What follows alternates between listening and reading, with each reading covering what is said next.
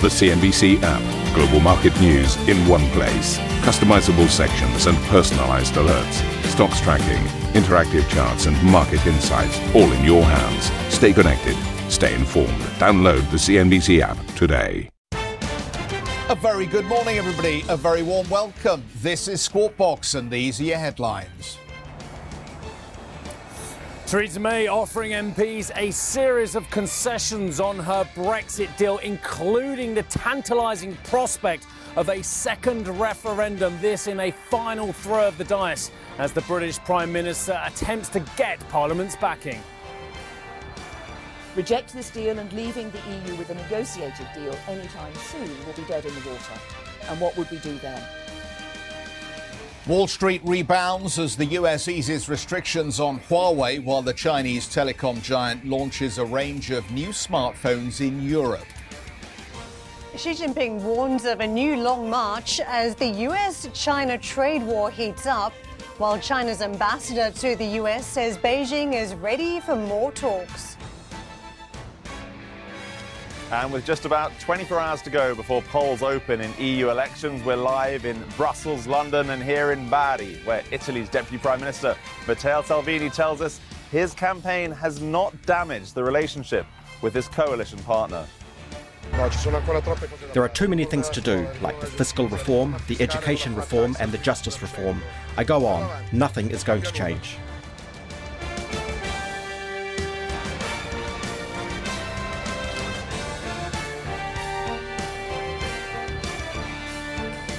But let's kick off our coverage this morning here in the UK. The pound jumped briefly against the dollar after Theresa May unveiled her new 10-point Brexit deal in a last-ditch attempt to sway Parliament ahead of next month's vote. Among the biggest concessions made by the British Prime Minister is the chance for MPs to vote on holding a second referendum. May also offered fresh guarantees on the Irish border and a vote on a temporary customs union. In her speech, May said MPs have, quote, one last chance to deliver Brexit. We all have to take some responsibility for the fact that we're in this impasse. And we all have a responsibility to do what we can to get out of it. The biggest problem with Britain today is its politics, and we can fix that. With the right Brexit deal, we can end this corrosive debate. Theresa May. Well, opposition Labour leader Jeremy Corbyn says his party will not back May's new plan. It's basically a rehash of what was discussed before, and it doesn't make any fundamental moves on market alignment or the customs union. The Prime Minister has already indicated she's going to leave office. Many of her own MPs have already said they cannot support the bill. I can't see how it can get through Parliament anyway. No, we'll not be supporting it. The Labour leader, Jeremy Corbyn. Well, let's get out to Steve, who's on a wonderful venue just across from Parliament here in the UK. And Steve, you've got a gorgeous shot there this morning. But when we look at what Theresa May has put on the table, it just won't fly at this point, will it, with most of the MPs who've, even in her own party, taken against the new plan? Do you know, Jeff, I've been looking ever since, and just to give viewers a bit of a backdrop, you and I were discussing, and quite honestly, and I think earnestly yesterday, the fact that whether this was worth having a British outside broadcast about the European parliamentary elections, because those MEPs potentially weren't going to be there for a long time, and actually the major parties, Labour and especially the ruling Conservatives, hadn't put much effort into it. Spin forward a few hours, and suddenly Mrs May has really upped the ante. Now, whatever else you think is going to happen in the next 24 to 48 hours. There's going to be very swift developments here in Westminster as well. But absolutely right, Mrs May has chucked a final throw of the dice at this, and we really do believe this is her final throw of the dice because, of course, she's already spoken to Graham Brady, who is one of the lead backbenchers of the chair of the 1922 committee, about her exit process, whether or not she gets her Brexit deal through. So what she's done is she's come up with a 10-point plan called the Withdrawal Agreement Bill to put before parliamentarians parliamentarians, possibly the week of the 3rd of June, which is a very busy week anyway, of course, because Mr. Trump is over in the United Kingdom. We have the 75th anniversary of D-Day commemorations in the UK, across Europe and in Normandy especially as well. So it's a very packed agenda anyway. So finding the parliamentary time would be very difficult, A, to debate this, given the fact that MPs going to recess from the 24th, and B, to try and get the vote through. But as you quite rightly say, many parliamentarians coming out against this already. Let me just very quickly talk about some of the key points in here. Guarantee the Commons a vote on whether MPs would hold a referendum or whether the country would hold another referendum on her deal. Vote on different customs union offerings as well, which is a key point and a real problem for many of the harder right Brexiteers of her own party, and legal guarantees about the Northern Irish backstop and about legislation on workers' rights and indeed environmental standards. They are some of the key points there as well. But as you say, everybody seems to be coming out, former allies, sometimes allies, wished for allies, and others as well, and saying they just don't like this. Nigel Dodds, the DUP Westminster spokesperson, who of course the DUP has a confidence and supply agreement with the Tories, say there are fatal flaws retained in this. Damning comments from David Jones, the ex-Brexit minister, who said this is desperate, deluded and doomed. More conciliatory Tories, such as Zach Goldsmith, says it is a convoluted mess. But his leadership contenders and the likes of Boris Johnson and Dominic Raab, of course, both former cabinet ministers, the former being a former Secretary of State, former Foreign Secretary, the second being the former Brexit Secretary. Well, this is what they both had to say. This is directly against our manifesto, says Boris Johnson. I will not vote for it. It breaks our clear manifesto promises. That's what Dominic Raab says. And Mrs May would have expected to lose some on the right of her party as she moved to the centre, trying to find consensus, trying to get the numbers right in her numbers game. But unfortunately, as you heard from Mr Corbyn there as well, who called it a rehash, she is not pulling in the kind of numbers she needs from the centre, from her own party and, of course, from other parts of the political establishment here in Westminster. This will probably go in a speech to Parliament after Prime Minister's questions today. But what is interesting is also, I understand, there is a 1922 committee meeting slated in for 4 p.m. in Westminster behind me, where MPs will discuss the rules about no confidence, the rules about challenging Mrs May as well, because she defeated back in mid-December a Conservative bid to oust her as the leader as well, and that meant she couldn't be challenged for another year. But there are Twitter comments galore and comments in analysis pieces saying some Tories are trying to change the rules so she can be challenged again, so she can be ousted immediately and get someone else in, which could lead to a whole domino effect. And just to leave this prospect with our viewers, it leaves everything still on the table, from a general election to a new Conservative Party leader to, of course, Brexit, to her withdrawal agreement bill actually getting through. I mean, that is a prospect, despite what we've said as well. So every option still remains on the table. I understand Brussels is exasperated. Not the only one, Steve, I think, at this point. But hey, we'll come back to you a little bit later on. Thanks for now. Ben Habib, the MEP candidate for the Brexit Party, will join Steve down on the riverbank, as will Jan Rostovsky, the MEP candidate for Change UK.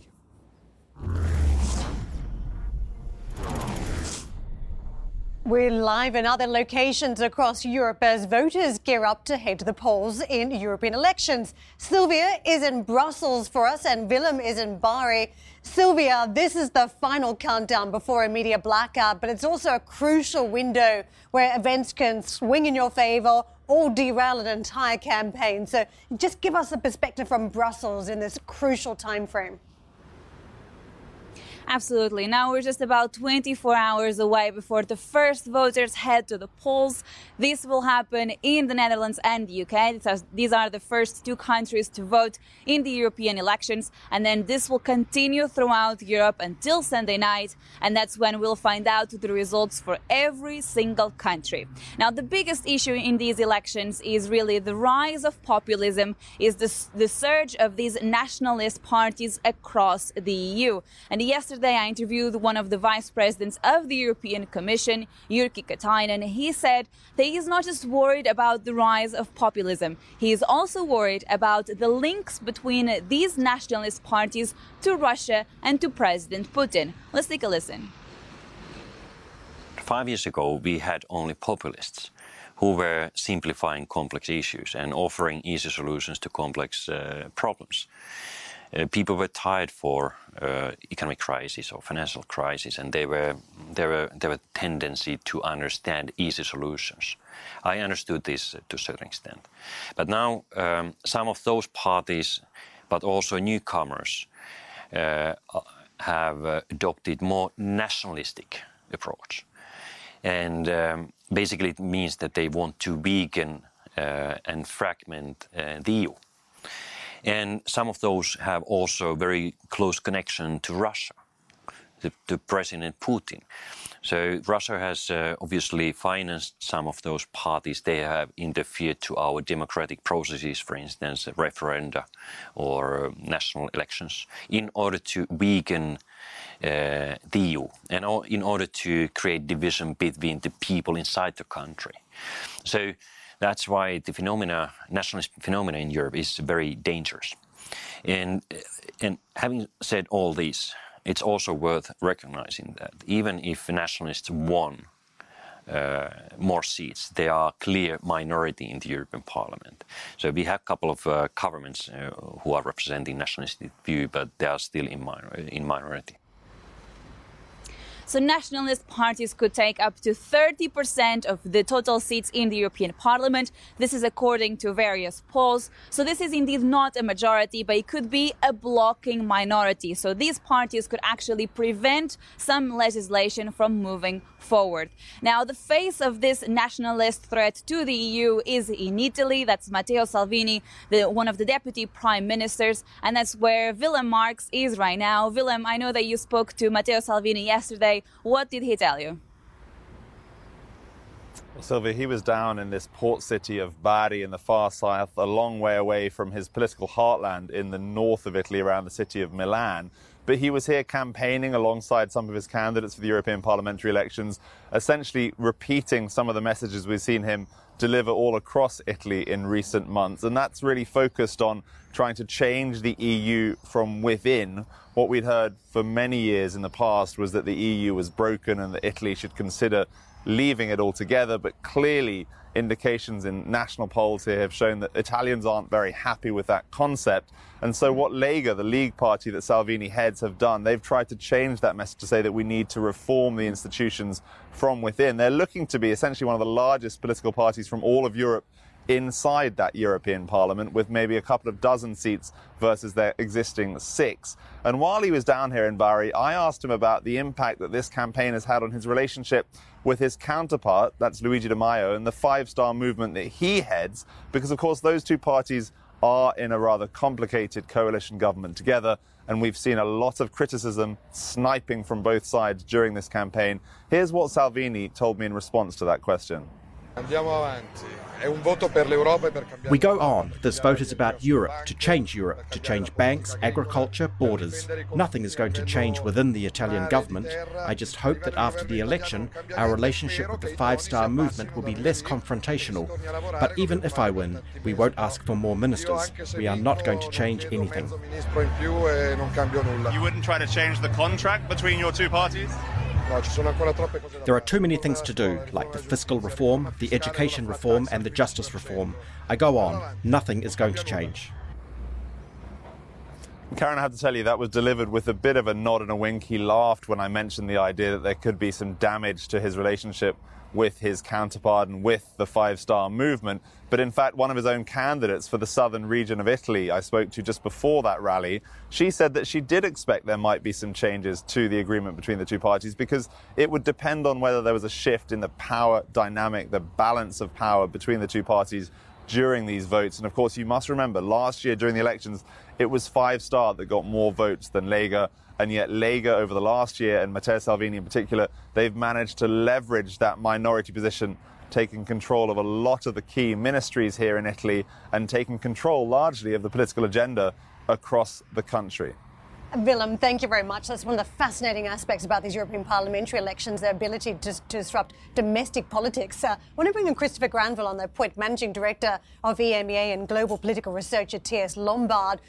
The debate, it comes to two different sides. How big European parliamentary elections have a disruptive force at the European level on some sort of a concerted action to fight some of the reform processes that have been stalled, any big crisis that may crop up, but also the domestic ramifications if we're looking at fresh elections in certain countries like Italy. Just give us your takeaway messages. Well, I think to pick up from your point, what Willem was saying down there in Bari, the difference this time is that the European parliamentary elections were always traditionally about domestic politics. Voters just took these elections as another opportunity to express their view, their protests, they didn't like their government, and so on. The European Parliament in Strasbourg and Brussels, well, they're not going to do very much. What does that mean? I think the difference now is that you get that domestic angle, and I think, by the way, that of course, Salvini would say that the Italian governing coalition is going to survive these strains, but I think it's true. Neither of them have any interest in bringing that to an end, very much including the Five Star Movement. But now the difference is this. At the European level, this national politics is bubbling up for real. Why? Because there are real powers there. It matters to everyone. So I think this talk about nationalists and Eurosceptics misses the important point. Sure, these political forces don't want federalism or United States of Europe, but they don't want to bring the European house down. Nigel Farage's Brexit party in the UK is a complete outlier in this respect.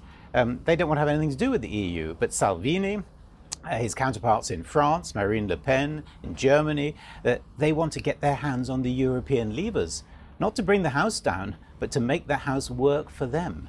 So this national politics is bubbling up now into what used to be the sterile world of technocrats and experts and legal people in the Parliament, in the Commission, in the European Council of Ministers. It's getting messy. The politics is coming home.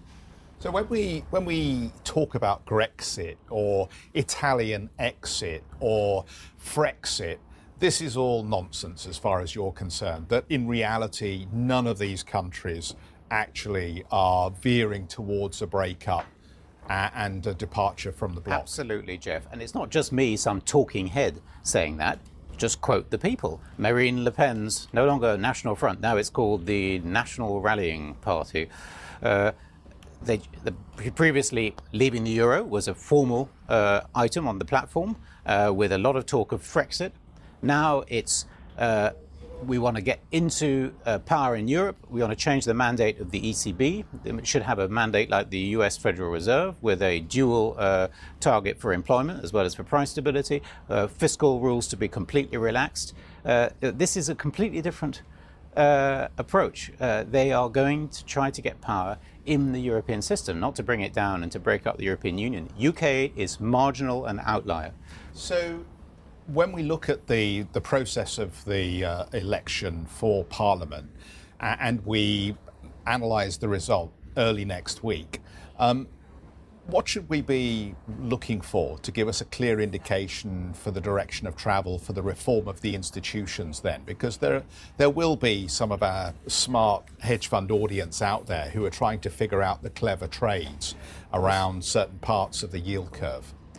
Well, I think that when I talk excitedly about politics bubbling up into the European level, the Parliament itself has limited powers. Everyone knows that. But they are real enough. They have to approve the nominee put forward by the governments of the member states for the post of President of the European Commission. And in effect, as well, and they have a veto on all primary legislation. And nothing else is going to happen if there's a huge majority against it either in the Parliament, such as all important for financial markets, far the most important thing, the decision on the new president of the European Central Bank. Now, as it stands, the majority of the old centre-left, centre-right stitch-up is going to disappear. They had a majority in the present Parliament of over 400, so 750 people there. So the arithmetic was that 376 you need to have a majority. They're going to get to 311, centre-right, centre-left. Now, there's a new sort of liberal bloc with new components in that, like Emmanuel Macron's party in France.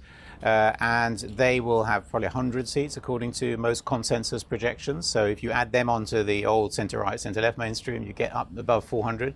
But that's already three people, three big groups. The chances for fragmentation and not agreeing are quite high. And outside, you've got all these anti-establishment challenges.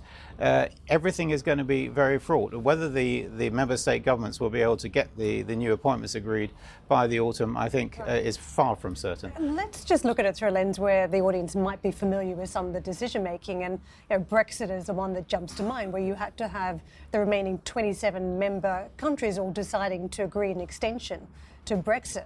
There's been other situations, the bailout of certain countries, banking bailouts, whether it's Greece to Portugal. The decision-making here is an issue, isn't it? Because if you start to have a protest government or parts that have a decision that's making ability that's very different to how we've seen it before, sure, you're not necessarily going to have 27 or 28, depending on how many member countries are voting down the track. You're not necessarily going to have them all voting on the same page in a crisis situation. And that's not a known risk for markets, isn't it?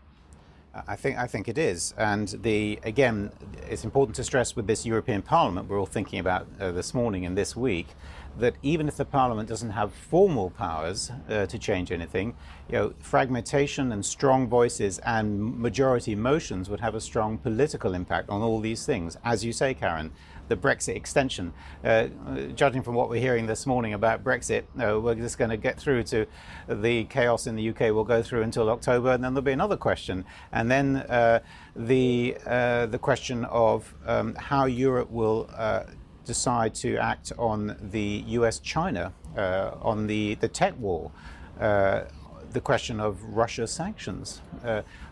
The changes in Ukraine could create huge political questions for the EU. Already the EU is divided over Russia's readmission de facto into the Council of Europe.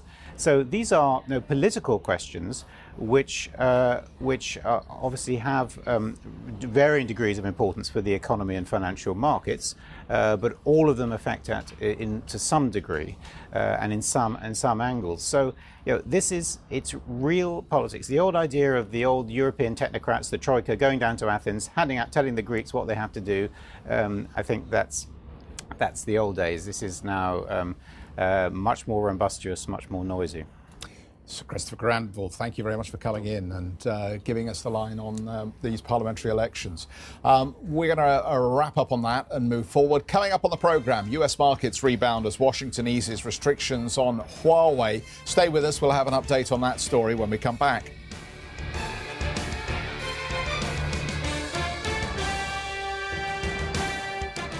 A decent rebound on the street. The Dow claiming back its losses for the last couple of sessions. Fairly strong 197 points added in session. But even though you saw fairly decent green and percentage gains for the S&P and Nasdaq, still in the red after the 2 days of losses that we saw on the street. The Nasdaq picking up 83 points or more than 1%. Tech well and truly back in the game. Investors showing some relief about the 3-month reprieve granted to Huawei and some of its services and activities. Google reinstating those services for the next 3 months. So chip makers, part of the rally that you saw stateside, putting gains of up to 2.9% on some of these stocks. That for Micron, one of the stocks that was hard hit.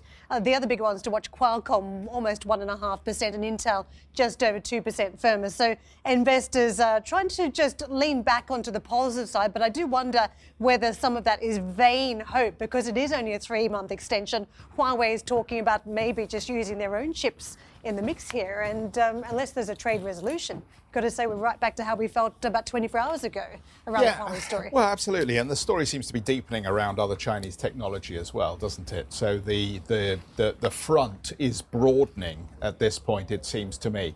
And as the onslaught of fresh targets appears for Washington, at this point, it seems to me Beijing is in no mood to back down. So I don't see any quick resolution on this so far. For me, one of the issues around the chip makers too is that you do have a transformational phase coming with 5G. Brand new chips that's going to have to go into devices, not just smartphones, but the Internet of Things. So it's a huge development phase for chip makers when they've got significant uncertainty selling to one of their key customers, Huawei. effectively shows a massive cloud of uncertainty for them. What would have been a decent revenue stream to invest in the future? Yeah, I mean, the markets seem to be rather relaxed, don't they, about the prospect of serious damage in this area. Thank you for listening to Squawk Box Europe Express. For more market-moving news, you can head to cnbc.com. Or join us again on the show with Jeff Cutmore, Steve Sedgwick and Karen Cho, weekdays on CNBC.